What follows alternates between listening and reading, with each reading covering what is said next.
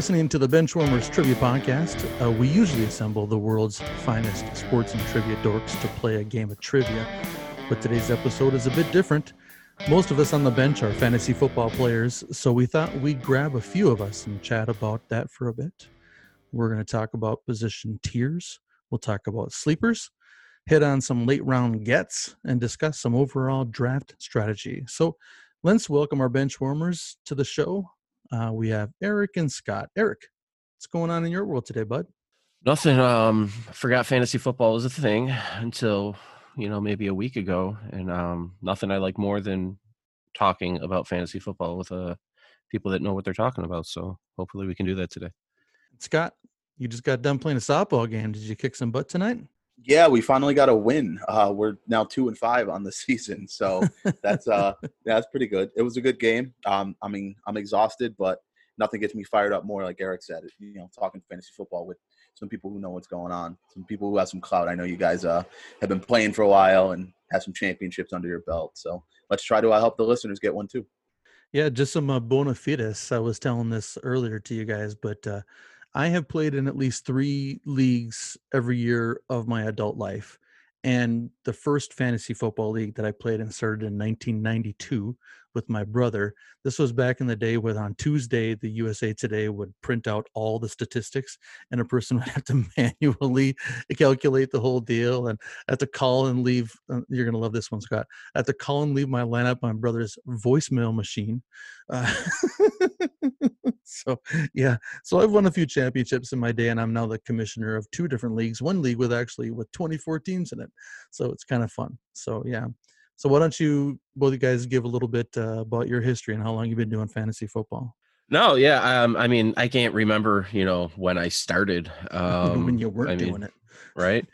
It's become more of a second nature thing. Like August rolls around, my wife would yell at me because I bought about 17 magazines, and what's that about? Why is there a stack of them? It's not there's Playboy. different than It's the normal fantasy magazines football. that you buy. Is that what you're saying? Yeah, right. So I don't have to hide these ones. Well, All right, Scott, how about you? Yeah, I think I've been playing for about 15 years or so. I started playing in high school. I'm kind of a different beast when it comes to fantasy football. I am all about being a general manager. Like I always lead the league in trades. I'm always like trying to swing draft day deals. Sure. I remember one year particularly, I had the number 4 overall pick and my best friend had the number 1. And I really wanted Larry Johnson. And I knew he was going number 1 that year. And I made this like pre-draft before the draft deal with him where he takes Larry Johnson for me. I draft like the next 2. Because like we couldn't actually do drafts prior to the draft, like in the league, Trades. Like trades for your team. So I was like, I worked it out and everything, and like he goes and he drafts like some other running back, and I'm like, dude, you completely blew up the whole plan. Now my whole draft is messed up because you claim to click the wrong button, you idiot. So it's a lot of fun though. I love it. So when we do our bench warmer league that we're planning on doing, I am accused all the time of being the guy that says 45 trade, offers a day. If I'm bored at work, I'm going to let you know I'm sending your offers. So that's going to happen. I make my bones off of the waiver wire more than I do trades because I think I get more value from that beside of giving something up. But that's just my thing. Well, the one league I've probably been in the longest, they've made a rule that they have to limit the waiver wire acquisitions because of me. So that's called the Eric Eid rule. It really was. And they're like, no, like they'll be watching a game on, Sunday and we're like, oh, that he had a good game. And then the other you just turn and look at each other. He's already got him picked up. He's already claimed him. He's already gone. All right, cool. Well, welcome to the bench, gentlemen. Let's go ahead and get this conversation kicked off here. Let's start off with our position tiers. Scott has prepared some tiers and levels and names out there on different tiers and different positions. So let's go ahead and turn it over to Scott. Yeah, sure thing. So for my running backs, I think I have 5 tiers, and I'll kind of explain them as I go along. The top tier guys are your round 1. You're probably first 5 or 6, 7 picks in the draft. I may be the only person in the country who doesn't have Christian McCaffrey at number 1 overall. Yeah. Explain that, please. Yeah, I just honestly, I think Saquon Barkley is a better number 1 overall pick this year. I just think that, Carolina went out and got, some weapons. They got Robbie Anderson, Matt Rule's in there. I think that they're going to throw the ball a little bit more. Not that McCaffrey, I mean, he's going to get his catches, but you need to pay attention to who's throwing the ball too. Yeah, absolutely. Bridgewater, I know he's a check down guy, but I also think they're going to implement a little bit more of a college offense. I think they're going to do more jet sweeps and things of that nature to Curtis Samuel, to Anderson and DJ Moore. They got a lot of speed on that offense. So you're saying that his production is just, I mean, it's not that his value is going to go down generally for his team. His production as a fantasy football player is going to go down about 15% or something. I'm not going to, obviously, anyone that takes McCaffrey, if you have the first overall pick, like that's a slam dunk. I'm not saying that, but I trust Bridgewater more as a quarterback than I do Daniel Jones, meaning I think that New York is going to rely even more on their running back to protect the younger, more ineffective quarterback. That's true, but at the same time, you then have to think of the fact that the Giants are trash. And I'm not saying that just as a Cowboys fan, I'm saying that as a football fan. And when they're down 25 points, the start of the second half, how many, granted, Barkley does catch the ball. Yeah, I think it's going to be more them trusting him to catch it more than they trust, Darius Slayton in year 2, despite, the breakout, more than they trust Evan Engram if he's ever on the field.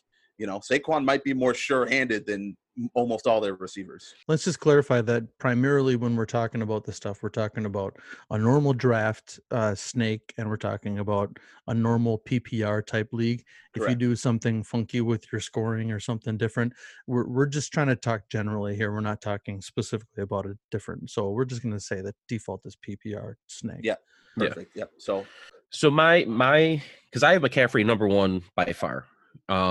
And by far, it's 1A, 1B with McCaffrey and Barkley. But my consistency with the offense is what I would lean towards. All right. Whose offense do you have more hope for? Sure. Yeah. You definitely have more confidence in Carolina's offense. Again, if I'm 1-1, maybe I go Saquon, maybe I go McCaffrey. I'm not saying it, I'd have to put a little bit of thought into it as far as, how I'd want the rest of the draft to play out. But those are my top 2. Other guys in my tier 1. Scott, so what do you got in your 3 through 5 list? Yep, my 3. So my 3 is actually Alvin Kamara. Really? Yeah, he missed some time last year with injury. It seems like he's healthy. I think that listen, Michael Thomas had an all-world season. That's not going to happen again. Teams are going to scheme a little bit more, throw more doubles and things on him. And I love the Emmanuel Sanders acquisition, for that offense. But I think they're going to lean a little bit more run heavy. You see this as quarterbacks get older. Drew Brees is great. But, every year that a quarterback gets older, the teams tend to run the ball a little bit more, as that happens. So Kamara over Zeke. I have Kamara at 3. Zeke is actually in my second tier because I think the Cowboys have way too many weapons. I think they're going to. Interesting. I think the Cowboys are going to throw a lot more than we've seen them throw in a long time. He thinks Tony Pollard's going to kill him. He's going to make yes, exactly. Tony Pollard's going to be on the field, 3rd down for sure. Maybe some 2nd, 3rd down, getting some jet sweeps. He's a fast guy. Snaking touchdowns. Yeah. Rounding out my 4 and 5. At 4, I have Minnesota boy Dalvin Cook. I think the loss of Stephon Diggs only, helps Dalvin Cook even more at this point. As long as he stays healthy, he's his touching big the ball. Question mark. Though. Yeah, he's touching the ball 25 times a game. Their offensive line is trash. It is, but he's a guy that can make something out of nothing. Yeah, he's a guy that's pretty good at making something out of nothing. Rounding out my tier 1, you guys are going to hate this, but it's Clyde Edwards-Helaire. I just think the production. He's the clear cut. There's no one else in that backfield now that Damon Williams has opted out. And we see what Andy Reid does with running backs, going all the way back to Corral Buckhalter and Brian Westbrook in Philadelphia. He's a solid pass catcher. He's going to be on the field 3 downs. Yep. And he's a big guy too. He's sturdy. He's going to last. Injuries are not going to be a thing for him. He's going to get his he's going to get his catches. Exactly. And teams are scheming to shut down Tyreek, and they're scheming to take out Travis Kelce. So what does that leave? That's going to leave open holes for Edwards-Helaire up the middle because those linebackers are going to be, linebacker at safety have to cover Kelce every play. Well, the fact that Damian Williams was even a fantasy option just shows you how you can put anybody. It was almost like the Broncos from the 90s, early 2000s where, name a guy. Mike Anderson. Orlando Scary, Reuben Drones. All these guys were just Exactly. taking over. So that's your tier 1 guys. Your tier 1's wrapped up with Clyde. Yep. So Those are And my that gets tier us ones. to how many 6 did you have in your tier 1? 5. Those are my Five. top 5 Okay. backs. Yep. So I mean, I built my tiers differently. I was a little more. So like my tier 1 is just 3 guys. Okay. And then tier 2, I drop a little faster. So it's basically tier 1 are my guys that I can set my watch to, that I know I'm getting my points out of every week. Tier 2, I mean, it's fairly regular, but I mean, there's those times where they're boom or bust sometimes one week or the other, whether it be 30 or 40 points, and then one week 12, which you shouldn't be getting 12 points out of your RB1, but No, especially not in PPR. So who do you have in your tier 1 then? Do you my have tier your 1 list? Yeah, it's just McCaffrey, Barkley, and then I have Zeke. Those are my top 3 guys, the guys that are getting their touches, that you don't have to worry about catches as much, because you know they're still going to run the ball and get their carries. The catches are great. So now I'm curious, because I didn't create tiers here for this positions. I didn't have time to do that, so I relied on you guys. But I know that there's one name that we talked about earlier that I'm hearing. I'm interested to see where he fits in your guys' second and third tier. So why don't we go to the second tier and see where my guy Josh Jacobs lands. So go ahead. He's probably in the third tier for both of you, but he was reliable for me last year. He got me lots of points. Who do you got in your second tier, Scott? So my second tier is where I have Ezekiel Elliott. Again, I just think it's based on the fact that we're going to see a lot more 3 wide receiver sets, with Gallup, Lamb, and Amari Cooper. So, I just think that Dak's going to be throwing more than we've seen. The offense under Mike McCarthy, we saw what he did in Green Bay. They almost never ran the ball. I'm not saying, obviously, he never had a player even close to Ezekiel Elliott. The best offensive line in football. How can he not run the ball?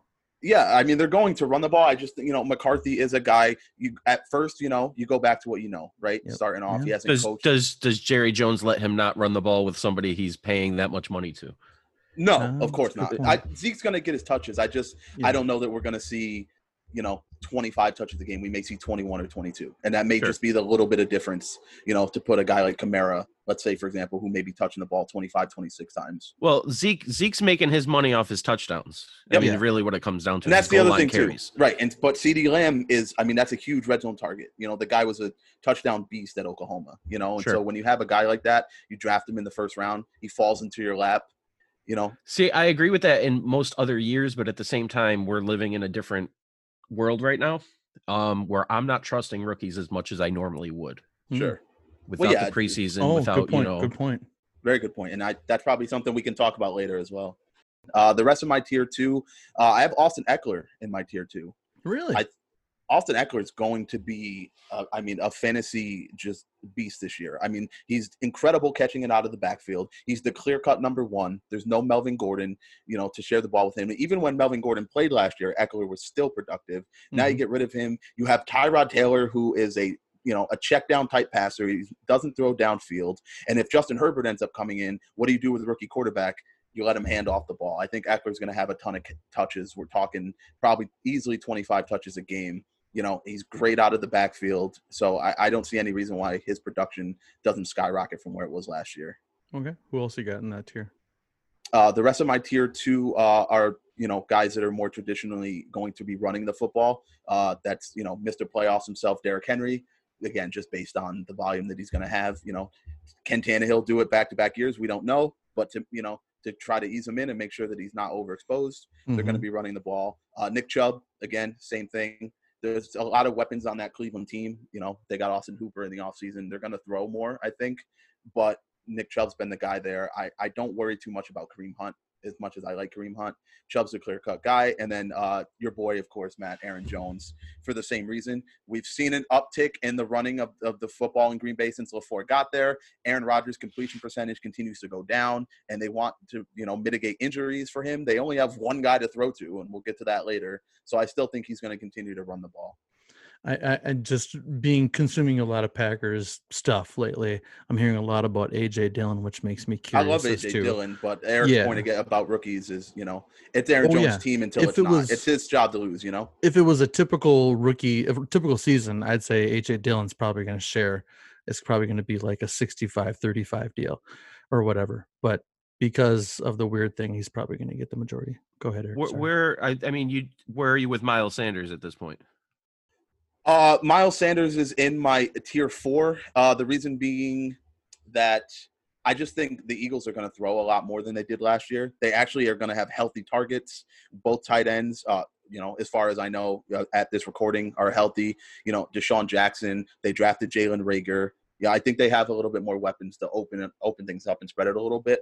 I like Miles Sanders a lot, but I see him as a tier 4 right now because I'm not sure how many touches he's going to actually end up having. And then what about so Sanders? I mean, who do you have higher? Because I have Sanders and I have Mm-hmm. Kenyon Drake around the same. I was wondering about Drake. I have them in the same tier. They're both in my tier 4. My tier 3 guys that I have higher would be Joe Mixon, just based on rookie quarterback and volume. Again, I think he's going to be touching the ball a lot, especially early in the season as they're bringing Burrow along. I also Sony Michel for the same reason. Cam Newton has always done well in an offense when, he's got guys behind him that can run the ball and open up the offense. But that's such a Brady's gone. No one knows what that place is anymore. Right. Mm-hmm. You know what I mean? Especially with the way Belichick coaches. You drop the ball once. Good Sure. luck seeing the field. But I think you see in offenses a lot when there is uncertainty. What's the first thing you're going to try to do is run the ball and control the clock and control the tempo. It's weird to say, not to get into like sleepers early or anything, but I actually, out of all the New England running backs, I like Damian Harris the best. Yeah, I liked him a lot at when he was at Bama. I liked him a lot. My other tier 3 guys that I are kind of 2 guys that a couple years ago were clear cut tier 1 guys, and that's Le'Veon Bell, who again the Jets offense still stinks. It's awful. They have no receivers and no pass catchers. Adam Gase has publicly come out and said, yeah, I messed up last year, guys. Like, I needed to use him more and, give him – if they don't give him the ball more, he's gone. He's not staying on that team. So I think he's going to get some volume. And then I think Todd Gurley is a little bit underlooked coming into this season. And Definitely. we know health is always going to be a concern with him, 1,000%. But, even if you get Todd Gurley at 75%, there's no one else in that backfield. I mean, Ito Smith is a nice handcuff, but there's no one else in that backfield. Everyone's going to be keying in on Julio Jones and Calvin Ridley. So if Gurley, can really play, if he plays, let's say 12 games, if there ends up being a 16-game season, it wouldn't shock me if he finishes a top 10 back. It's never been a talent issue. I think he's motivated now on a new team, and I think he could have a real nice bounce back season. It's his comments prior to the training camp, I guess you would say, scare me off of him a little bit, because I'm not sure how committed he is with this pandemic that we're living in. Sure. Because he's mentioned Todd Gurley? Yeah, he's mentioned that he might not play if they don't have the right plan. So I feel like if he's not comfortable, he's not going to be there. Yeah, no, that's a good caveat there. So Josh Jacobs, you didn't have him in the top 3. You had him in the 4th tier. I don't really like Josh Jacobs, to be honest with you. And it's another thing where I think there's more weapons in Oakland, right? They love Henry Ruggs. They love the speed. Gruden loves the speed. Hunter Renfrow came on so well last year. I think they're going to throw a little bit more. I don't even know. Gruden's always been an H-back, 2-back system guy. I mean, from years and years and years ago, even when he was in the West Coast offense, he always liked the 2-back with an H-back situation. He likes to have that 12 personnel constantly. So I still think he's going to run the ball a lot. And I think there is no one else on that team but Josh Jacobs to run the ball. I mean, so no, and I still think he's going to get 16 touches a game. Other than Jacobs and Darren Waller, and I mean Henry Ruggs, but again, rookie. Yep. What is there? You know what I mean? They really like Foster Moreau, the tight end. Not to get on a tight end there, Eric, but and your guy, Mr. Witten. And the other thing too is I think they're going to ease in Josh Jacobs. We saw he got injured at the end of the season. Yeah, he did. I don't know that they're necessarily going to be out there running them 18, 20 times a game, at least the first few weeks. You got to let him get his sea legs. Staying out in the West, then what do you think? You don't have you have Melvin Gordon in the 4th tier also? I don't. Too many cooks in the kitchen in Denver, I feel. Yep. Yeah. Who else does Denver have running the ball? Philip Lindsay. Yep. Oh, I forgot. And they still have Royce Freeman as well. Yeah, exactly. And I think he's going to get. Lindsay, is that his real name? What was his name? Peyton Lindsay. Peyton Lindsay. And they're also going to throw a lot more too, and that's something I'll get into later. I think as well with the weapons that they have. And then the running. Yeah, on the running back side, then Eric, did you have anybody else that Scott didn't bring up? No, I mean my big thing right there is actually there's a couple. Chris Carson. Yep. Oh, Love Chris Carson. Yeah. However, he's one of those guys that Seattle offense is hard to predict week to week. Always. But my big guy is actually I mean, it all depends on the quarterback situation in Chicago, but I love David Montgomery. He's like last year as a rookie, I thought he was one of the more impressive runners just based on running that I've seen play. So, and he's got that, no quit attitude where he's just, it takes more than like almost like a young, smaller Marshawn Lynch, where he's just like, he's just a bowling ball out there. That offense just scares me because they just don't know what they're doing. They don't know how to run an offense. That's it. And then you got Tariq Cohen over there. It's if they would just give him the ball like they should. Yeah, I think it would be great. That's what scares me the most. I have David Montgomery like in my tier 4 with guys like a couple other guys we didn't mention. Mark Ingram is in there. It's his job, until we maybe see anything out of J.K. Dobbins. But until then, it's still Mark Ingram's, and we know how much that offense likes to run.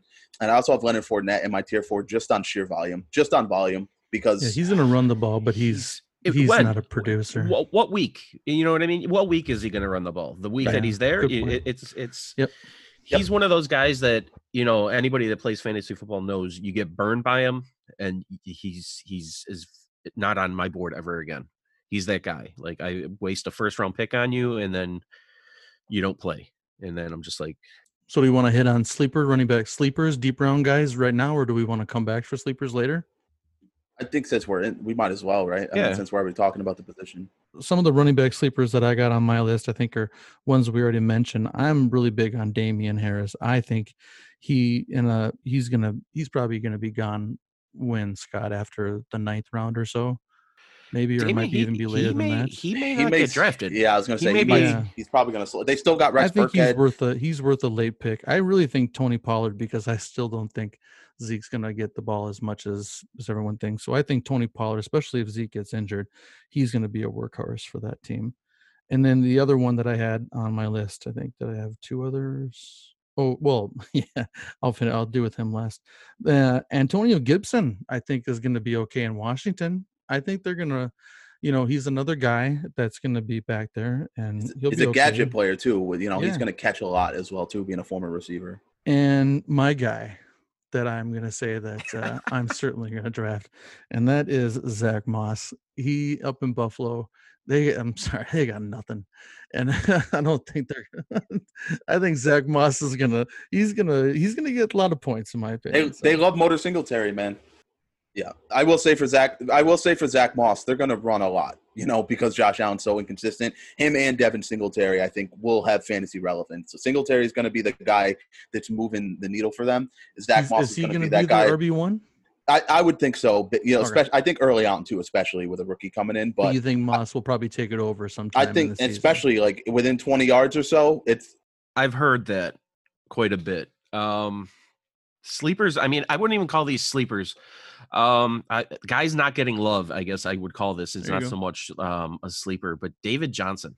That's mine too. That was my guy as well. Interesting. He's fallen off a cliff. And if you can get him in rounds 4, 5, you know what I mean? Like, he's sitting there. No one wants him anymore. He's going to be their RB1, right? Yeah. Oh, yeah. Oh, yeah. Absolutely. And not to mention, I mean, Will Fuller only plays 6 to 8 games a year. So, here's the question. Randall Cobb and Brandon Cooks. No, I'm good. I'm good on that. Can anybody on that team make up for what has to be the most ridiculous head coach and general manager in the history of all professional sports? Has he passed? He's passed. Well, I guess he's head coach, but I mean, worst general manager ever compared to Jerry Jones. Like, is he on that level? He's on that level. He's getting there. I was gonna say, close. If he's not there yet, he's real close. I'll tell you this right now, though, he's going to look like a genius if David Johnson goes off. That's true. Yeah. What are the chances that David Johnson's going? A couple other guys that I want to talk about. One is Darrell Henderson in LA. Yes, 100% on that. I agree with you 1,000%. Guy's great. I mean, he's a great runner through the tackles. He can get outside. I know there's all this hype about Cam Akers, who they drafted, but again, rookie in a weird pandemic. And 2, Darrell Henderson, this is a guy, they drafted when they had that Gurley uncertainty a few years ago, that they felt like could be a bell cow back. And I think this is his put up or shut up year. They finally need to try to make good on that investment. Another one is Matt Breida out in Miami. Another guy that, I mean, he's quick, man. He's shot out of a cannon. You got a rookie quarterback in there. You know, he's a check down guy. He can catch the ball. I know they have Jordan Howard, and he's going to vulture the touchdowns, and I understand that. But I think Breida's still a guy that's good. 75, 80 yards a game, you know, all purpose. You know, every single week he's going to be doing that. So let me throw my last name out here, which I don't see on much of the ranking lists that I look at. And it's going to be Bryce Love in Washington. Well, somebody's got to take over that job. Right. Adrian Peterson's 105 years old. Like it's now when you spend 20 minutes talking about Adrian Peterson. Yes. Now let's dabble a little bit into the Please the don't. man Adrian Peterson that Matt loves all so much. But no, I mean how old is he? Seriously, what? I couldn't care less. 40. I think he's my dad's He's age. like Like, 35 or 34. Yeah, right. He's not as old as Frank Gore, right? No, but Bryce Love, I mean, he's a legitimate option, especially, you know, when Peterson eventually his knees turn to dust or whatever you want to call it. Yeah, I mean, a couple of years ago, this guy was, you know, on his way to being a Heisman finalist and a first-round pick at Stanford, you know, before he got hurt. So he certainly has the talent. One question real quick. Where do you guys draft Raheem Mostert? I don't. Geez. Right. I probably don't either. He's my big wild card at running back because we saw what he could do, you know, in the second half of last season and getting I'll them. bet you $1 he gets injured within the first 2 months. It's not He's only an that, injury it's guy. just all the off-season stuff. I don't, you know. He doesn't want to be there anymore. Right. I don't know how motivated he's going to be. I don't know the usage. You know, Jerick McKinnon's coming back. Tevin Coleman's still there. You know, but he's a guy that, you know, I think there are going to be some people in leagues that, you know, draft Raheem Mostert in like round 4. But that's what it's going to be is like, that's why I won't touch him is the fact that he will be, people are going to want him. Yeah. He's that guy this year. Doesn't add up. So we spent a good almost 30 minutes or 25 minutes talking about running backs because running backs are the most important position in fantasy football. So that makes sense. So we'll fly through some of these other positions here and not spend as much time going in depth. Otherwise, this would be a 4-hour podcast.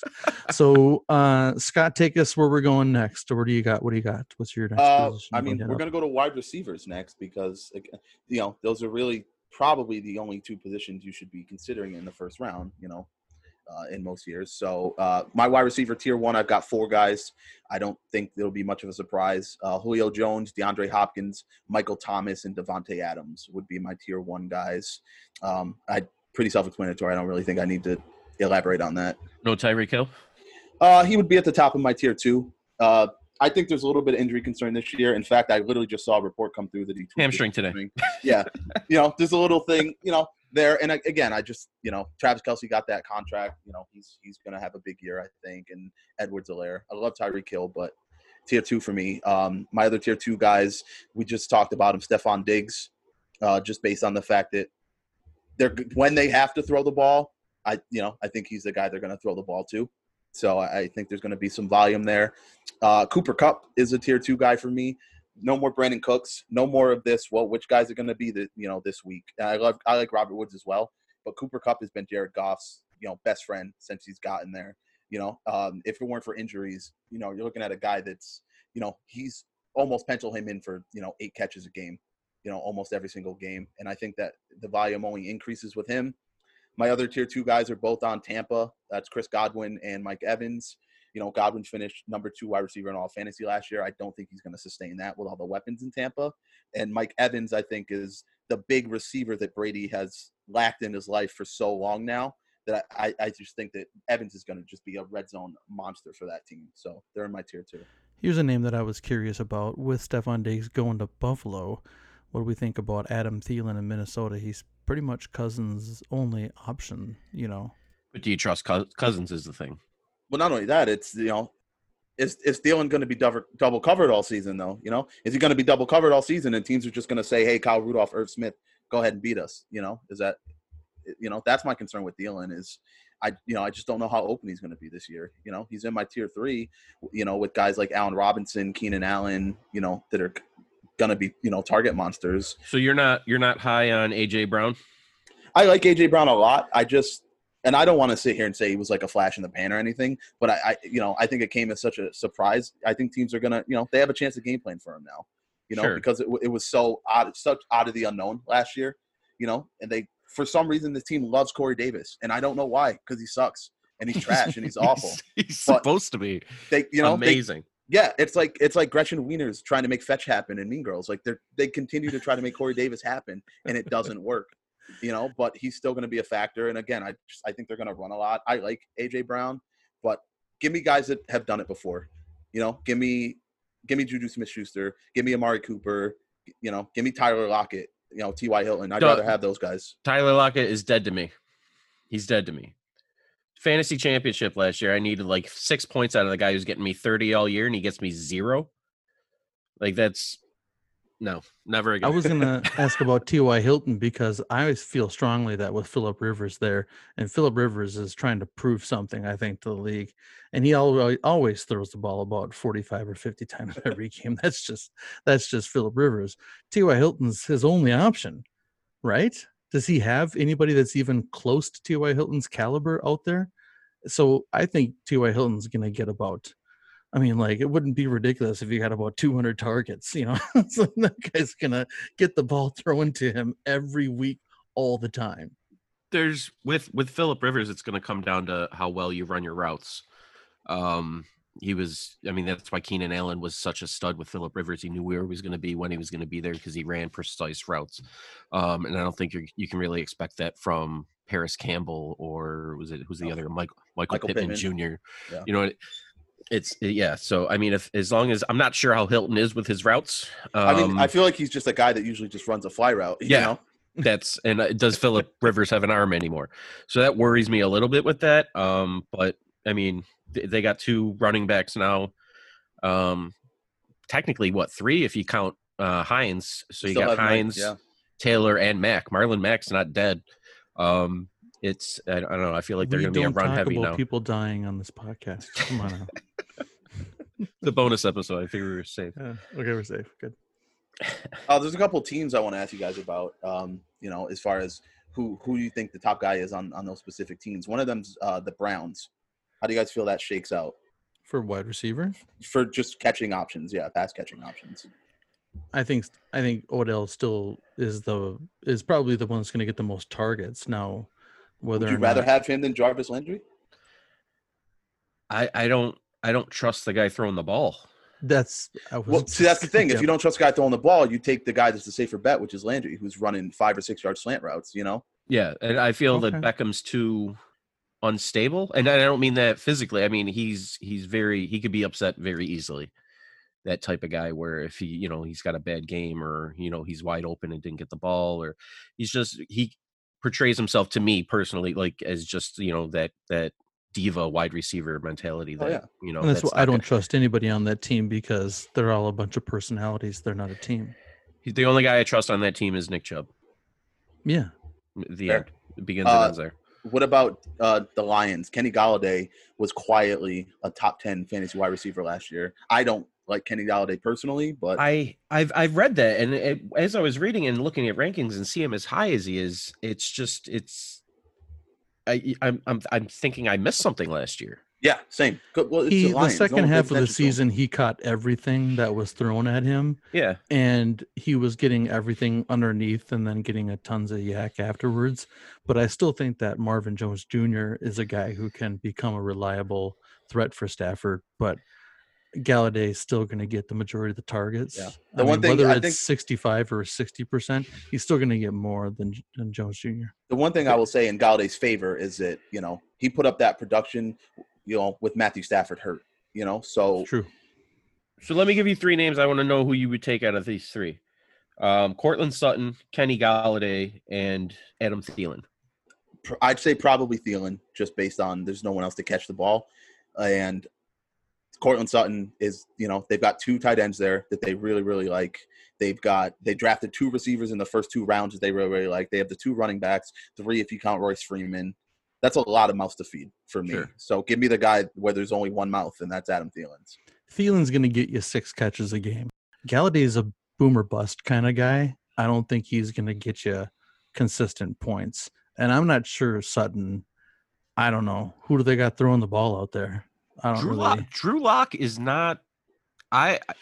Honestly, if I'm taking just a guy to stash on my bench, if all the quarterbacks are gone, I know Matt, I know you're big on Daniel Jones, but I think Drew Lock might be that guy for me. I will talk about Drew Lock in Yeah, a let's little get while. to that when we get to quarterbacks. Spoiler Are we doing alert. quarterbacks next? Wait, no, let me give you three more names now. Give Okay. me a same style question. It's going to be DJ Chark, Terry McLaurin, and DJ Moore.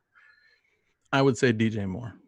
I would also say DJ Moore. I feel the most confident in that offense of the three offenses. And again, I just think Matt Rule's a really innovative offensive mind. He's going to find ways to get more involved, even if it's not in a traditional sense. Yeah, Moore's going to get more targets. I don't chuck it.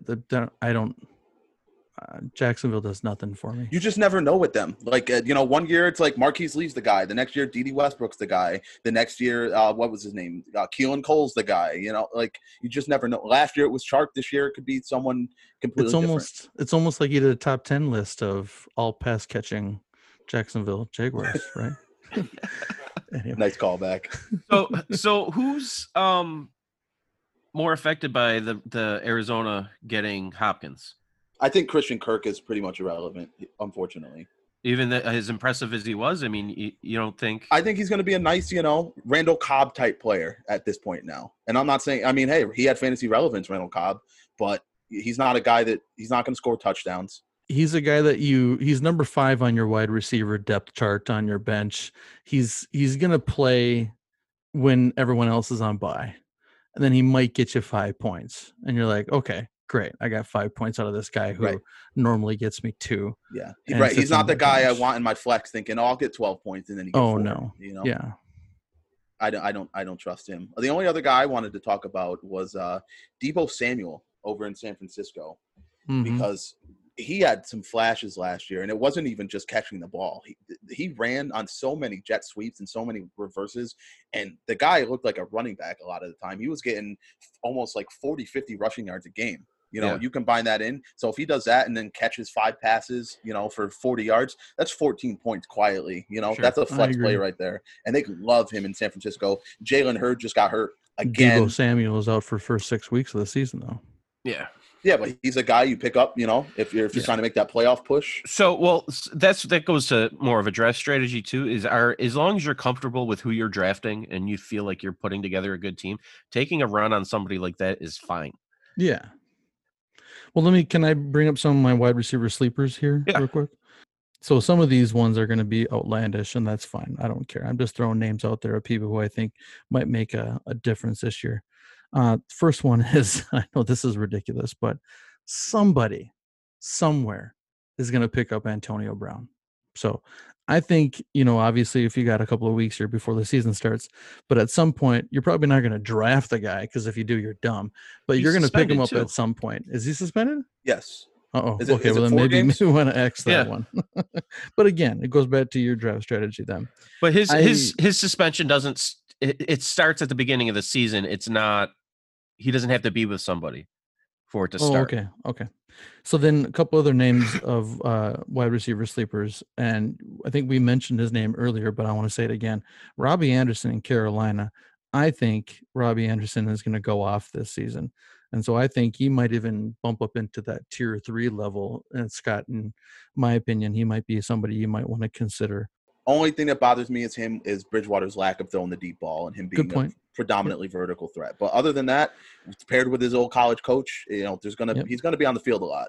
If you look at it, who was the Jets quarterback before Darnold? A bunch of awful guys. I can't even think of it. Exactly. Yeah. And what was Robbie Anderson doing? Yeah. Right. Yeah. Fair okay. enough. So some other names here of ones that I just thought would be deep round, like, 13, 14, 15, 16 round kind of a deal. I think Deshaun Jackson might actually, he's a Philadelphia guy and he's going to score you some points once in a while, but he's never going to be consistent. He's not a starter. He's not your wide receiver 1, 2, 3, but might be somebody on your bench that could get you some points from time to time. He is one of those guys that will get you maybe 5 good weeks. Yep. Yeah. And then it's hurt about his figuring rib, out which hurt his 5 rib, good and weeks. no, I'm talking about the first 5 weeks. Oh, of the I season. see. Yeah. And then all of a sudden you're like, I don't even know if he's playing this week.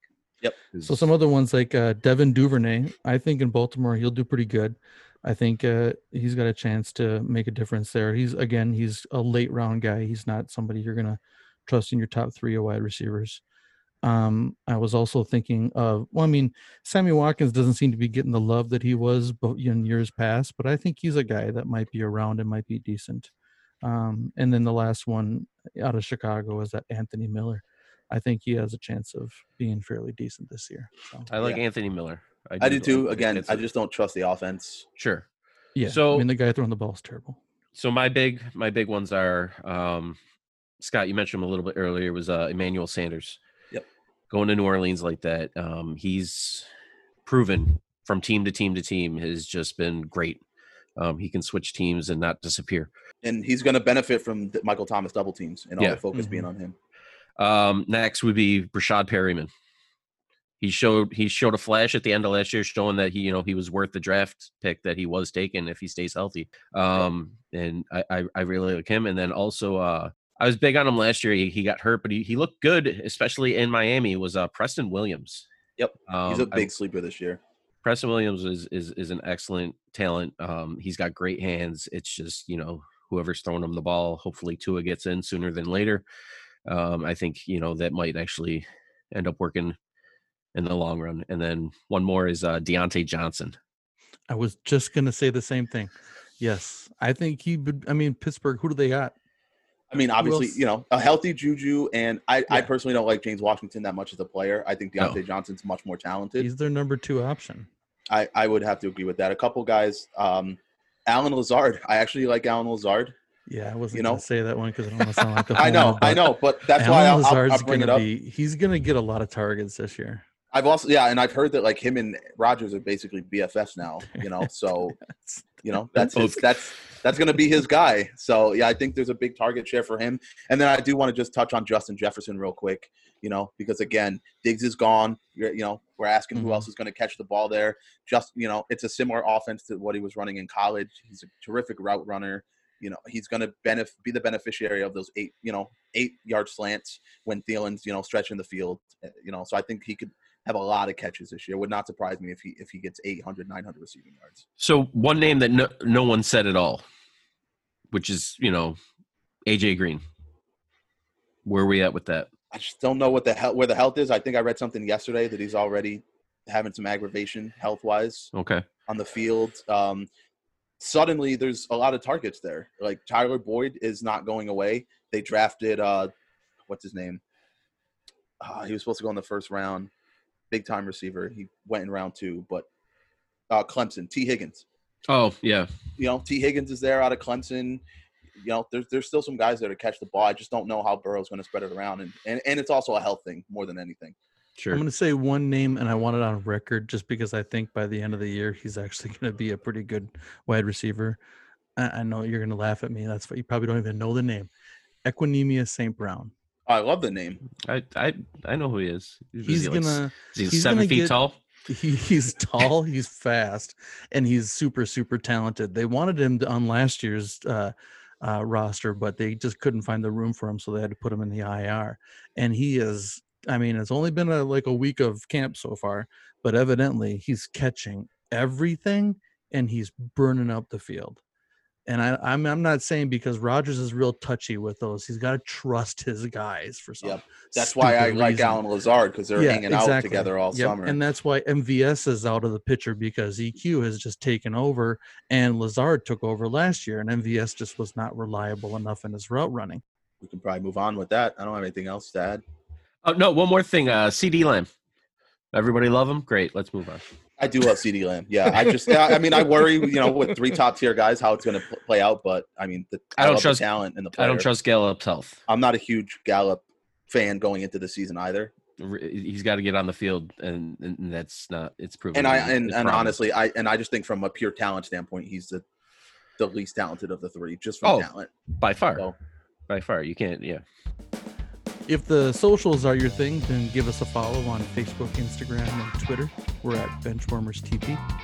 And also, we have a Facebook group for the fans of the pod. It's called The Bench. Check us out there. And do us a huge favor. If this kind of content is something that you're into, this extra stuff, not just fantasy football, but just generally about sports or any other topics you want us to come on, or anybody out there that wants to come on to talk about something specific for about an hour or so, just on a bonus episode, hit us up on the bench or hit us up on Twitter, and we'll get back at you and we'll bring you on.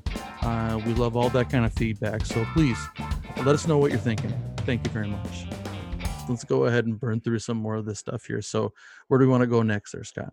Do you want to do QBs or tight ends? Eric's probably foaming at the mouth to do tight ends. Maybe we should Let's do quarterbacks just to mess with them. Go ahead. All right, yeah. All right, we'll do QBs first. QB tier 1 is Patrick Mahomes and Lamar Jackson for me. Who? Patrick Mahomes and Lamar Jackson. I don't think I need to really go into that any further. I disagree with you. Go ahead. I put my tiers into. It ended up being like my top 10 QBs. I'm wearing the jersey tier 2, Russell Wilson. You know, again, Eric mentioned it that their offense is so unpredictable every year. But the one thing you know for sure is that Russell Wilson finishes as a top 5 fantasy quarterback. Exactly. Like it's just going to happen. The guy I'm probably biggest on this year, and I'm not alone in that, is Kyler Murray. I just with the running, with the red zone, the red zone threat of DeAndre Hopkins now, with Kenyon Drake for a full season. I mean, they took off when they got Drake last year. I wouldn't be shocked if we're talking about him as QB2 fantasy wise at the end of the year. I just think that the offense is tailored around him so much that he almost can't finish in the top 5, right? I feel like a lot of his love comes from what Lamar Jackson did last year. Oh, of course. And Absolutely. Everyone's hoping to catch fire in a pan with, that he's the next guy that's going to do it. He's got to prove it. Yeah. Yeah. But Sure. that's what I mean. Like everyone's, anybody that drafted Lamar Jackson last year had an easy route to the championship. You know what I mean? Yeah. Because they drafted him in the 13th round. Exactly. So that's what I think a lot of people are going to do this year. And by doing that, it's going to move him up a couple drafts rounds. So he's going to be going way too early to warrant, I feel, a pick to where I would be comfortable taking him. Scott, who else is in your tier 2? So it's Wilson, Murray, and my only other tier 2 guy is Mr. Dakota Prescott. And again, it's again, we just talked about all the receivers, right? 3 receivers there, plus Ezekiel Elliott, Tony Pollard.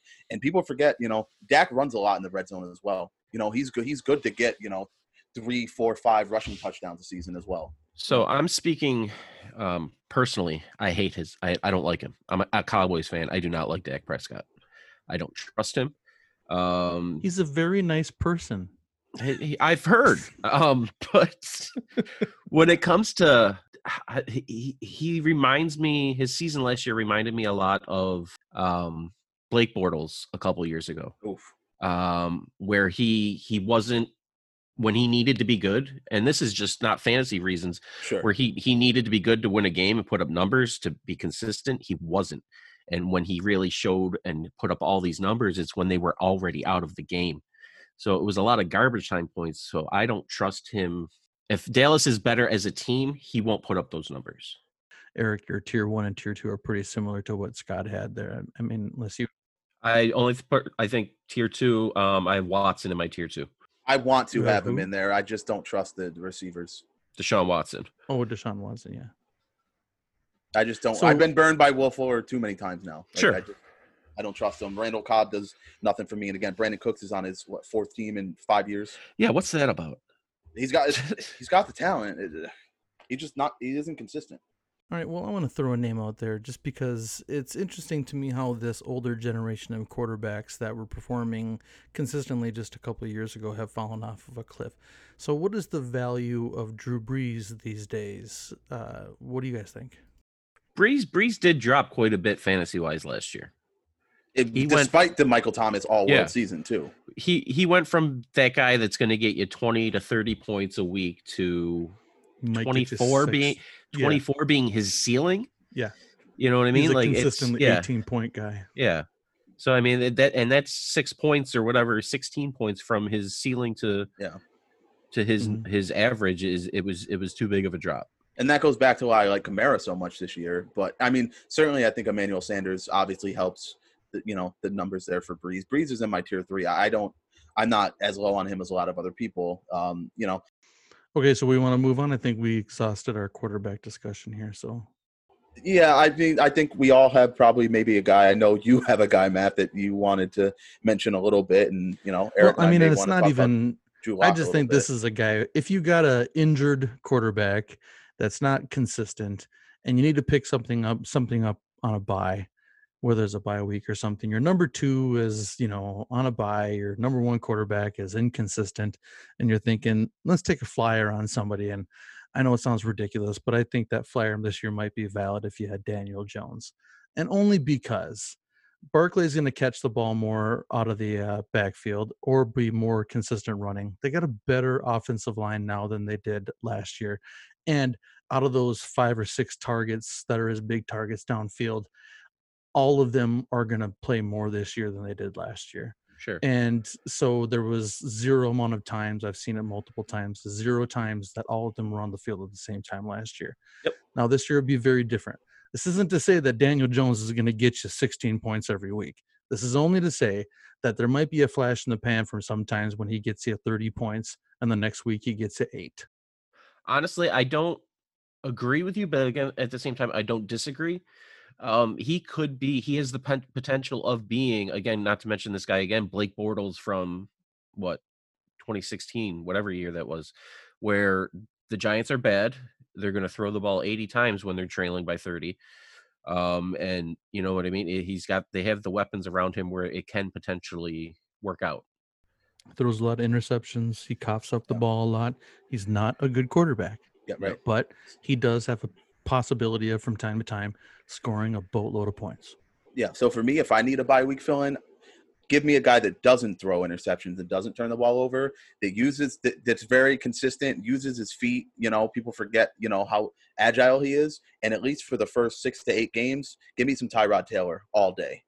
And then in that Anthony Lynn offense, he is the model of consistency at the position. He's not going to have a 40-point week for you. He's not. And that's, if you're looking for that, he's not your guy, but if you're looking for a guy that's going to consistently score between 12 and 15 points for you, not turn the ball over, it's going to be Taylor, and he's going to run some options. They're going to do some different things, I think. I think Anthony Lynn is really excited to not have Phillip Rivers, to be honest with you. Mm-hmm. He can finally do some different things on that offense. And I think Tyrod is your 100% fill-in quarterback for a week. Yeah. Yep. And I just want to throw that out there because, I don't want people to – I don't think people should, be overlooking him. And he'll sneak in, a rushing touchdown here or there too, and put up 6 for you. My question is going to be, why is Ben Roethlisberger so low, other than the injury? I mean, to me, it's the injury, and 2, it's the unknown of who's on the other side of Juju. Deontay Johnson was pretty good last year. I don't like James Washington personally. Eric Ebron, I can't trust him at tight end. I think that's what it is. It's a mixture of, I think, injury and just uncertainty of who's actually going to catch the ball on that team. Even 12 years ago at Ben Roethlisberger's apex, he still was never not 12 years ago, but maybe like 7, 8 years ago. He was never a high fantasy football point getter. He was a solid guy that got you, 20 to 26 points a week or something like that. But he was never one of those guys who got you a ton of stuff.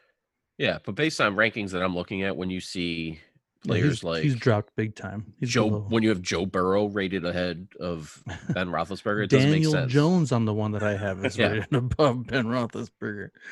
Thank you, Raker.com. Right. All right. So let's do this real quick. Big Ben or Matt Ryan? Who would you rather have this year? Matt Ryan. Okay. Big Ben or Matthew Stafford? Big Ben. No, Stafford. Big Ben or Jared Goff? With maybe no running game in LA. We don't know what their running game is going to look like. That I would take Goff. Okay.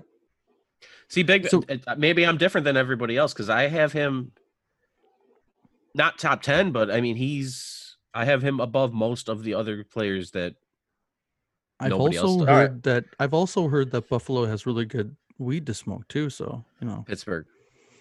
Yeah, I'm talking about you smoking weed. Oh, I was gonna say Buffalo might. I mean, there's a reason T.O. played there for that season, I guess. But there's 2 other quarterbacks I wanted to mention just real quick. People that I don't think are getting too much love. I don't know. Do you think Ryan Tannehill is going to be a starter in most leagues? I hope not. If not a league I want to be in. Well, maybe it is a league I want to be in because I'll win it. I think he's a solid number 2 on my bench. I think Ryan Tannehill's going to have a decent year this year. Sure. He's going to be Tannehill at He's a best. bye I week think is a bye replacement. week fill-in. Yeah. Sure. Yep. And then I think there's value in taking a flyer on Cam Newton as a late round number 2 quarterback. I agree. think Cam Newton has a lot of upside because we don't know what's going to happen in New England. I think he's going to score a lot of rushing touchdowns. I know, but at the same time, I know they love Jarrett Stidham. Yep. They love him in New England. That seems to be the consensus. Yeah. That's Eric. Do you have any sleepers? I mean, not so much a sleeper, but I love Drew Lock. I concur 100%. A lot of weapons. It's a ton of running backs, a great defense. I feel like he's in a position, as long as he's got a good head on his shoulders, to do something. So Drew Lock or Ben Roethlisberger? I'd probably take Big Ben right now. Yeah. Give me the guy who's done it before. As a backup, if I have a solid starter, Drew Lock. If I need, like, as my regular week-to-week starter, it's Big Ben. Okay. Do either of you buy into any of John Gruden's crap about possibly starting Marcus Mariota over Derek Carr? I buy into it because he's crazy.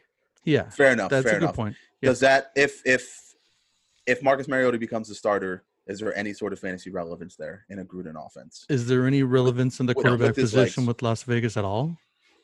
Yeah. Darren Waller. Who? We'll get to him. I guess tight ends are next, right? Okay, let's go to tight ends. Segue.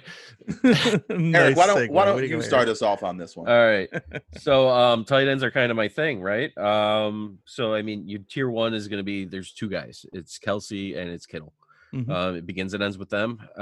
Tier 2, it's that mix of Mark Andrews, Zach Ertz, but I have Darren Waller in my tier 2 just for the sheer volume of catches that he's going to get. I think that's fair. I think I have one more guy in my tier 2, but I have those 3 and one more guy. Tier 3, it's really tier 3. When you hit tight ends, it kind of becomes a very muddled mess. I mean, you can hope for TJ Hawkinson, you can hope for Dallas Goedert, you can hope for Tyler Higbee, but it's a lot of guys. I guess Higbee might have more upside.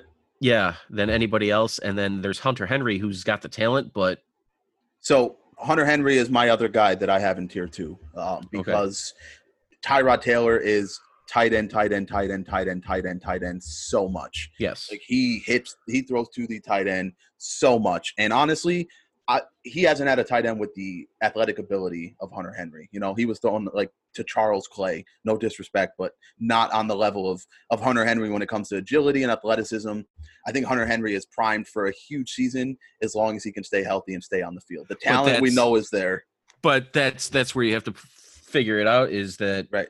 You know, where do you take somebody where he's got such a question as far as staying on the field? But if you're asking me, like, to me, the gap between like taking Zach Ertz and taking Hunter Henry is not that far from me, because Ertz is coming off an injury and they have Goddard, where it's just Hunter Henry, and we know Tyrod loves using that tight end. You know, so if I'm taking a guy coming off an injury, I might consider Hunter Henry depending on what my receiver situation looks like.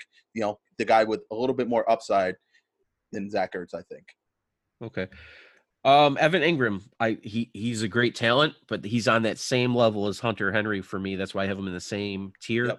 Where they're, you know, if they can stay on the field, you got a solid tight end, but they've proven over and over again that they can't. Yep. How do you guys feel about Austin Hooper coming off the huge season he had last year, switching teams? No, it's Cleveland. Cleveland's that team that you can't, week to week, you don't know what team's coming on the field. Yep. I don't want any of them because you just don't know. Outside of Nick Chubb, obviously. Yeah. I agree. You don't want to hit up on your Big Ben's guy, Eric Ebron, over there in Pittsburgh? Honestly, he's one of my big sleepers for tight ends. If he can stay healthy, it's the same thing. If he can stay healthy. Yeah. Yeah.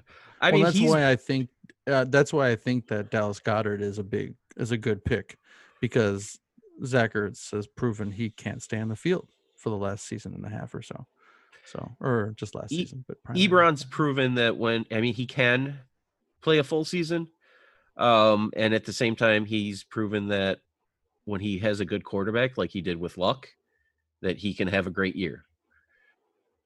He's got the ability. I agree. Couple other guys that aren't flashy, sexy names by any means, but that I want to talk about. One being Jack Doyle in Indianapolis. Again, for the same reason, Phillip Rivers is always had a fantasy relevant tight end his entire career. Jack Doyle's been always one of those guys. It's just he's a grinder. Yeah, and he's just he made a career off of just getting 2 or 3 catches a game. He's just going to be that reliable, safety net target for Phillip Rivers. We talked about really not anyone else there to trust besides T.Y. Hilton. I think Doyle will be the guy he develops a rapport with.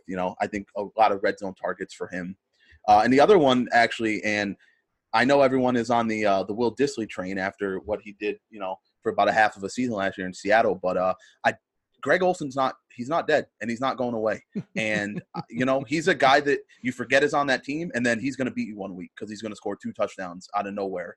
And Wilson's going to look for him, I think, in the red zone. His foot scares the crap out of me. I don't think he has to be on the field that much, that fantasy relevance, though. I think you just run him out there in the red zone, and I think Wilson's going to, he's going to extend plays with his legs. Olson's going to be that savvy, veteran that's going to be able to get open like he did with Cam Newton. And, 4-yard touchdown pass. If, he does a couple of those, you're looking at a 15-point week.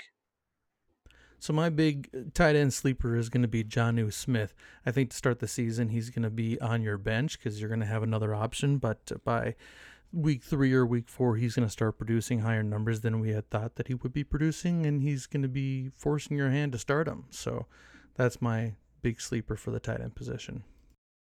I'll get into my guy now, and I can't believe that I'm so high on this guy because I didn't like him as a player. I didn't like him when he was drafted in the first round a couple years ago. I thought it was erroneous, but Hayden Hurst, man, give me some Hayden Hurst in Atlanta.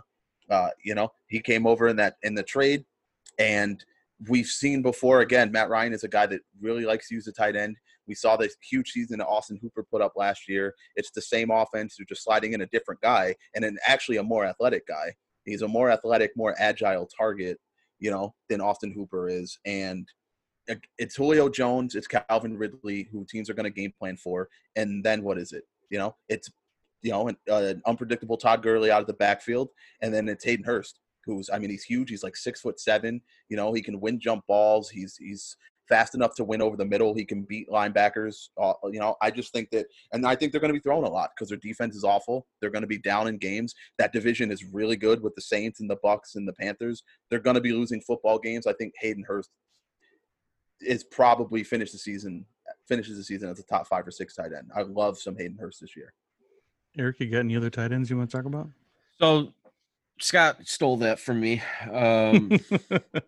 No, he's big on my list. There's not really that name this year outside of there's no Darren Waller to me from last year. I was high on Darren Waller last year before. I have him in every league. No one was even looking at him, and I was snatching him up super late, and it was great. This year, Blake Jarwin. It has potential, but then again, at the same time, you have all of those weapons in Dallas, and you don't know who's going to get the ball week to week. For a guy who was talking about Locke so much, I don't hear anything about Fant. Unproven, so I'm not big on him. He's got a lot of Evan Engram in me, which scares me. His body type is similar. I don't know how he can hold up. Chris Herndon. I was just going to ask you about Chris Herndon. I feel he has the potential to make that leap this year. So you think the Jets, you think Darnold is going to prove that he can actually throw the ball? I feel like Darnold's not as bad as everyone thinks he is. Well, he's never had anyone to throw to. But I think his problem is his coach. Oh, absolutely. Oh, 100% agree. I agree. If they had a more innovative mind there, maybe, if a completely different situation, you may see Sam Darnold leave the Jets in a couple years and become the quarterback that he can be. Assuming when he gets to pick the situation that he goes to. But the only thing that scares me, because I'm high on Sam Darnold, I think he's a great quarterback, but he could be stuck in that, if the next chance he gets is as a backup and then he never sees the field again. I want to talk about the Tampa Bay tight ends real quick because I have O.J. Howard as a big wild card this year because I know everyone is talking about Gronkowski's back.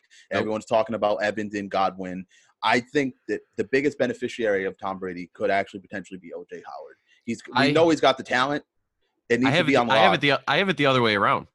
You think Gronk is going to be the guy? No. You think Cameron Brate is the guy? I think Cameron Brate's the guy in Tampa.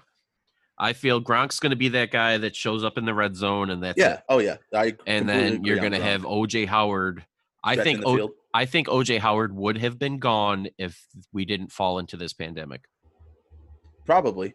And I think that would have been helpful for him. But I think if there's of anyone that has a chance to really break through with Tom Brady there, because we know what Cameron Brate is. We know, Cameron Brate is Keith Miller. Yeah. We know what Cameron Brate is, and that's fine. OJ Miller's the guy. I'm sorry, OJ Howard. I just made up a new guy, OJ Miller. Pre and post game. Oh yeah, right. OJ Howard is the guy to me. Like it's like a David Njoku situation. We know the talent is there. That's undoubtable. The talent, the athleticism. He's probably one of the 2 or 3 most athletically gifted tight ends in all of football. We've seen the flashes before with not good quarterback play. Now we have a guy who we know he runs 2 tight end sets. We've seen how well he can do it with Gronkowski and that other guy we won't mention from years past. With him being that more athletic option. So if they're using that same formula, right? Why are you hating on Ben Watson? Yeah, right. It's Daniel Graham, dude.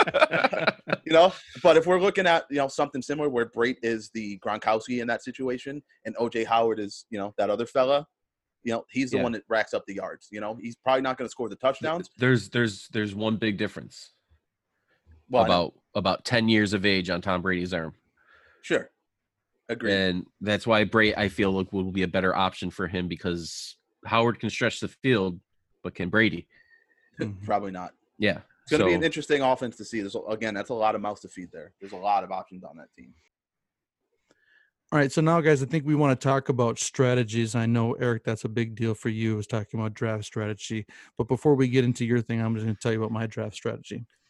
So for years, what I would do is I would Google fantasy football cheat sheets about an hour and a half before the draft started. Then I would look through them and find out who Matthew Berry likes, and then I would draft those guys. But recently, over the past few years, I've gotten a little more serious about it, but I'm nowhere near what you guys are. But I'm interested to hear what your different methodologies or your mind is when it comes to strategy. So Eric, why don't you throw it out there, bud? So strategies to me breaks down to 3 different ways. All right. Do I have a top 5 pick?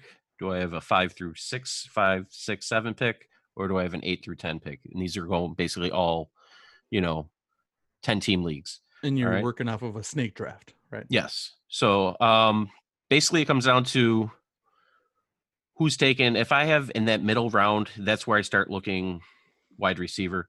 But it depends year to year. This year especially, I'm very heavy on running backs. I feel like you have to get one of the top 5 somehow. These are the guys that you have to be able to set your watch to and get your 20 points a week out of. And I feel like you can't do that with a wide receiver as much as you want to. But more or less, it's going to be your, at the end, maybe look at Lamar Jackson in the first round. If all the running backs are gone and your top tier wide receivers are gone. So I don't know, like Scott, what you're looking at, or. Yeah, I really shouldn't be giving this away since we're all going to be playing in a league together. Right? But I almost every single year try to find out a way to get myself the back-to-back picks at the end of the first round. I'd much rather have players 10 and 11 than players like 1 and 20. And that's just my strategy is, and depending on the way that the first round has, shakes out, I usually tend to go running back in years past. That way I don't have to worry about my running backs, for a while, because running backs are so thin. You can get receivers that are going to be productive, wide receiver 2s, into round 3, 4, round 5. Yeah. So I try to go running back at the end of the first round if I can. I prefer similar to you, but I'm happy with pick 1 or 2, and I'm happy with pick 9 or 10. I hate being in that middle of the draft. 4, 5, 6 sucks. Yes. It's awful. Yeah. If I can get a top 3 back, I'm happy. If I can get, like I said, 9 or 10 at the end of the draft, I can make up for it and, get what I need. Yeah. My other strategy, personally, I will say this. I am a wait on quarterback and tight end person myself. I won't be the first guy in my league to take either of those positions, just because, again, there's depth. Like people get lost in like, I have to have Lamar, I have to have Mahomes. I'm fine running out 15 points every single week out of my QB position if I'm beefing up the other positions. So I'll wait and I'll end up with a, in years past, it would be like, a Matthew Stafford or a Matt Ryan or someone like that. Probably not this year. I'm going to aim more towards, like a Kyler Murray if I can, or someone like that. But I won't be taking a QB first. And I probably won't be taking Kelsey or Kittle because usually those guys go a little bit too early for me. Yeah. So it's more or less the drop off that you need to concern yourself with from, if you get Mahomes or Lamar Jackson, the drop off from those two to Dak, Wilson, or Watson. What is it? 10 points maybe average a week, if that. I mean, can you live without that? Is your running back going to make up for that? And that's what it'll come down to. And it was years ago, Tony Romo was my guy that I would always take late. It was just that perfect guy where not a lot of love, but he put up that solid, 15 to 20 points a week, and with the boom of 35 occasionally. Yeah, two things I want to ask you guys. Do you prefer a wide receiver in flex or a running back in flex? Do you have a preference? I mean, obviously it comes down to your roster, but I usually like the boom and the bust of the wide receiver. So I usually go with the wide receiver probably, 70% of the time. Mine is if I can roll out 3 running backs a week, I'm going to roll out 3 running backs a week. I like guaranteed touches. That's where I build a lot of my success through the years was through guys that I know are going to touch the ball. Yep. So you guys differ on that. And Eric, I know you mentioned at the beginning, like when I mentioned it, that, you tend to do a lot of trades, and make a lot of moves to your team. And you should never do this. Listen, never, ever draft to trade. But in late rounds and things like that, is that something that you ever consider or take into consideration? Let me grab like a hot name, or let me grab a guy that I know someone in my league really likes, try to boost that trade value. I've never attacked it that way. I've always late guys tend to be, not to give anything away to the league we're about to be in. Late guys tend to be, to me, are those ones that used to be great that might still be a little. Mm-hmm. Example would be LaDainian Tomlinson when he was with the Jets. Yep. Like maybe. Yeah, maybe he still has it. Yeah. My approach has been for years, and I like this approach, and has worked for me, is I keep 1 tight end and 1 quarterback on my roster. And then I load up my bench with wide receivers and running backs. Oh, yeah. And that's for 2 reasons. Number 1, I love to have a ton of options in case somebody all of a sudden starts blowing up. And number 2, it keeps those mid to low range guys that would be available for someone else to pick up when their guys are on buys off of their rosters and unavailable to them. Exactly. So my pet peeve, what's your pet peeve, I guess, more or less, is I hate it. I mean, it benefits me, so I don't know why I hated it that much. It's annoying to me when you're in a draft and people are filling their starters just because they got to fill their starters before they can start. Like, I better get a tight end before I take a 4th running back. Right. Mm-hmm. That's. I feel like you're hurting yourself if doing that. You're not going to get a top 2 or top 3 tight end. And why are you spending a 5th round pick on a tight end? Yep. If I don't get one of the top 2, I'm probably getting like the 8th best one because I'm not taking one like for very, very. I'll be the last person in my draft to draft a tight end. I've been in a league where they're drafting defenses and kickers to fill their starters. The starters, yeah. And I'm looking at this. I'm like, there's still like top level wide receivers out here. What do you? Right. Yeah. It's like Robert Woods is still on the board. You know, someone like that. What are you doing? Do you guys handcuff your starting running backs? Never. Okay. I know that's been, what do you mean by that? The last 5-6 years, that's become like a huge, thing in fantasy football. Explain what that means. What do you mean by that? So it's like drafting the backup to, the guys that you draft. Oh, yeah. So say you draft Ezekiel Elliott, you're like, I got to get Tony Pollard, or a situation no, like that. I don't do that. If it happens more so with your injury prone running backs, like Todd Gurley, I have Todd Gurley. I got to get Ito Smith this year. If somebody wants to, I'm not going to waste 2 picks on Todd Gurley, and that's how I see it. Yeah. All right, I picked Todd Gurley, so I have to go pick somebody else. That's basically wasting 2 picks on one guy, hoping, the boom of the first one has to be so extreme and also balanced with the percentage chance that they'll get injured. Yeah. that it makes it sense to that this person that their backup you would select is going to be of higher value than the 10th round pick running back that you were going to pick, or Right. 13th round or whatever. I feel like it's fine. Say, not to use Gurley, repeatedly, but say you draft Todd Gurley. I guess he's got the biggest injury questions. I'm more or less of a starting back that's out there. Say you draft him, I can probably get my handcuff of Gurley in a different team's running back. That's it what I was doesn't going to have ask. to be Right. Yeah. Gurley's Right. backup. That's what I was going to ask. Like, if I have Todd Gurley, maybe I look at like Alexander Madison super late, right? Yeah. Because if Dalvin Cook gets hurt, Alexander Madison's like a top 10 back. Yeah. So I prefer that as well. I just wanted to ask because, I'm sure people that are listening to this, are in leagues with You hear people about who that a handcuff. lot. And Matthew Berry is a big, he's big on the handcuff, I know. So, I figured I would bring it up. But as far as my strategies go, I like to be give me 10 and 11 at the end of the first round. That's what I prefer. For handcuffs, one more thing. Like, if you're worried about handcuffs, then you're not confident in your roster. Mm-hmm. Is really what it comes down to. Yeah, right. Like, don't draft the guy. Like if you're worried about Todd Gurley, just don't draft him. And if there's time left in your draft that you're thinking about handcuffing yourself, that means there's still a possibility for you to improve your roster. Exactly. What are you doing? Right? Yeah. And find smart sleepers.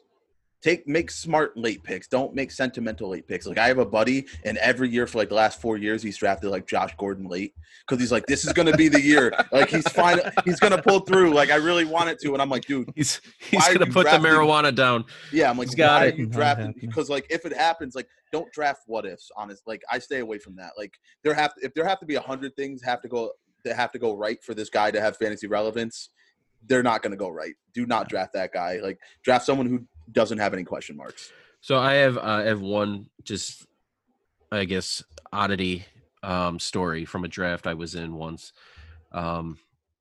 So this was a league, and I want to say let's set this up first. All right. Are we talking about strategy? No, this is just something in a draft that I've seen once. Let me introduce this real quick here because so one thing that we had brought up and we didn't really discuss early on is that we wanted to talk about just fantasy football oddities, like league oddities or weird things that people do that are fun specific to their league. You hear a lot of people talk about punishments or something like that if you lose their league, or you talk about trophies that they get or traditional things or something like that. So we each wanted to talk a little bit about that. So go ahead, Eric. No, this isn't along those lines. This is just more of a league I was in that was just not, it was there was a lot of noobs, I guess, for lack of a better word. It was a league I was in with a buddy, and it was a lot of his family that weren't really into football. And this was Robert Griffin's rookie season. 2012. Okay. So he does an online draft because he just likes to see the rankings in front of him. He doesn't like, all right, this is the next guy available. This is the next best guy available. So I'm on my computer sitting there. I'm like, all right, I had like the third pick. So I'm like, all right, I'm going to line up one of these guys. So first pick comes, and I don't know who this guy is. And all of a sudden, across my screen, Robert Griffin, rookie season, Robert Griffin went number 1 overall in this draft. God. Granted, it ended up working out for him because he had a great rookie season. Yeah, that rookie season was the only season. Right? Yeah. I'm just like, Robert Griffin. And then 1 year, the same league, same exact league. I would always go to my friends and tell the stories of this league. The 1 year, maybe 2 or 3 years after that, Tyrod Taylor went 3rd overall in this draft. Geez. Yeah. So I'm like, this league was, and it wasn't a free league. Like, it's Real $50 money. a pop. Yeah. Like, it's adds up. It was just, I'm like, they've all learned their lessons since last 8 years, I guess. But it's, yeah, I'm like, to see Robert Griffin go number 1 overall in a fantasy draft was just. I don't really have too many oddities. I guess 2 years ago now, I was at a live draft at Hooters, and that's an oddity right First now. of all, awful. Let me tell you, worst experience I've ever had.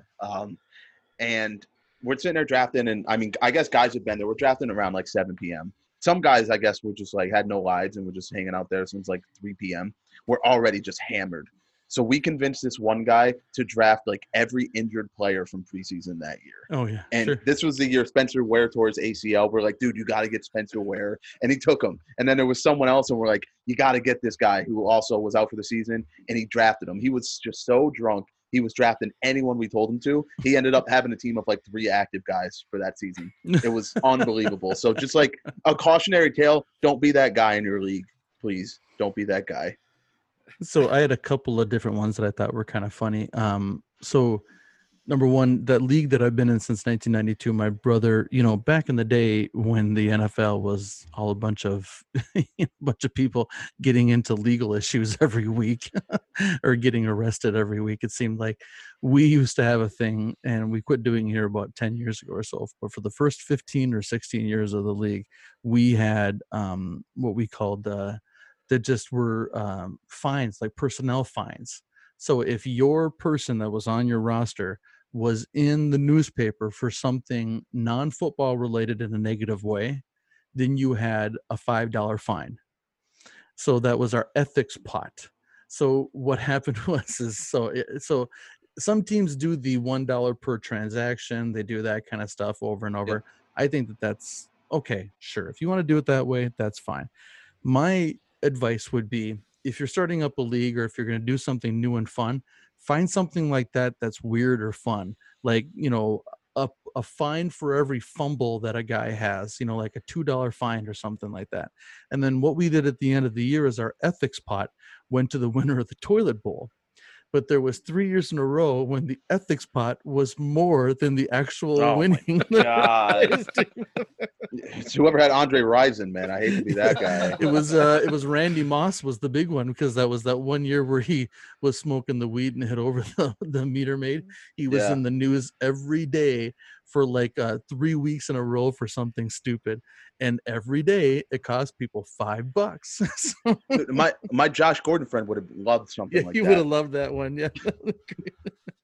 But then also another league that I belong to for a long time, we do a snake draft, but it's a little bit different. Instead of it going 1 through 10 and then 10 to 1 and then back and forth the whole way every time, it's 1 through 10, and then it starts off then 2, and then it goes down to 10, and then 1 at the end of the second round, and then 1 has back to back. What's that? So it bumps the 1 to the back. Yep. So then 1 goes up the first, and it starts 1, 2. And then it goes 10 again, and it goes back, and then it kind of does this whole. It's a goofy snake draft. It's not a true snake, but it's like a modified thing.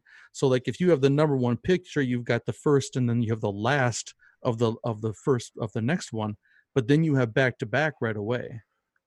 So it's kind of it's interesting, yeah. And I don't know where my brother, who's the commissioner of the league, I don't know where he came up with that, but this was 1992. We've been doing the same thing for 1,000 years. So I thought that was interesting. So yeah, I've never heard of that before. Yeah, I've never heard of that. But just give me pick 10 and 11 all day. How many leagues do you belong to, Eric? 6. Holy cow! Soon to be 7. So if we do ours, it'll be 7. I used to do that many, and I've kind of tried to limit myself to like 3 or 4 now. Yeah. Because what I run into with like more than out of 6 or 7 is I try not to have the same guys on the same teams, because then you're either winning or you're losing all your leagues, and there's no parity and you can't. See, I'm so like my rankings, I it's like a religion to me, so I can't do that. So if I have somebody high, I have them in all my leagues. Sure. Yeah, me too. I tend to do it if I'm more high on someone, but then it's just like it's those boomer bust guys, right? It's like those Deshaun Jackson types. Well, like my starter or my first few picks might be different, because one draft I might have picked 2, next draft I might have picked 8. But normally rounds 6 through 15, same guys. Yeah, no, same guys. I'm gonna try to have Hayden Hurst on like 3 of my teams this year. Yeah, like Darren Waller last year. Every draft I had, he was picked. That was Josh Jacobs for me last year. Yeah, I mean, there's always those guys, that you kind of cling to every season for sure. But I try not to do more than 4 or 5 leagues, and I only try to do them on I try not to do more than 2 platforms, like ESPN and Yahoo. If I'm doing those 2, I'm not going to do one on like NFL.com, because then it's just too many like apps and too many things to log into. I'm an ESPN guy. I have an ESPN team, a Flea Flicker team, a NFL team, a Yahoo, 2 Yahoo teams. It's right, gentlemen, let's go ahead and start wrapping this up. Any final thoughts that we want to hit on? Anybody that you didn't mention in your sleepers? Anybody that you want to say, you're really, really in love with Michael Pittman and he just has to be on your team? What are your thoughts? I mean, I feel like I got to talk about, the guys that I was really high on, the guys that I wanted to talk about. I'm just excited. I think this Benchwarmers League is going to be a lot of fun. I'm really looking forward to it. If you're listening to this and you are lucky enough to be in the league with us, I'm coming for you. And Don't if you steal have his draft strategies, if you have the 10th pick in the draft, talk to me because I want it. baby. And literally, I will swap picks. I'll give up 1 for 10. I don't care. Eric, Tyler Eifert. That's what I'm going to end it with. Tyler Eifert. Now Jaguars tight end. Give him a look. Give him a look. I'm ride or die with Jay Sternberger, evidently. So yeah, we know. Mercedes Lewis. Mercedes Lewis. I'm telling you, man. He's the right now. He's the Packers' number 3 offensive tackle. Is what it is. Is Jermaine Gresham still around? I can't remember. I don't know. He might be. There you go. He's somewhere. All right. Thanks for listening to this bonus episode of the Benchwarmers Trivia Podcast. That great music that you're listening to is by Justin Nozick. Thanks to him for producing that music for us. Make sure that you check us out on all the social medias. We're at BenchwarmersTP, and don't forget to look for us over on The Bench and give us some feedback on these types of episodes or other episodes like this. And until next time, we'll keep the bench warm for you.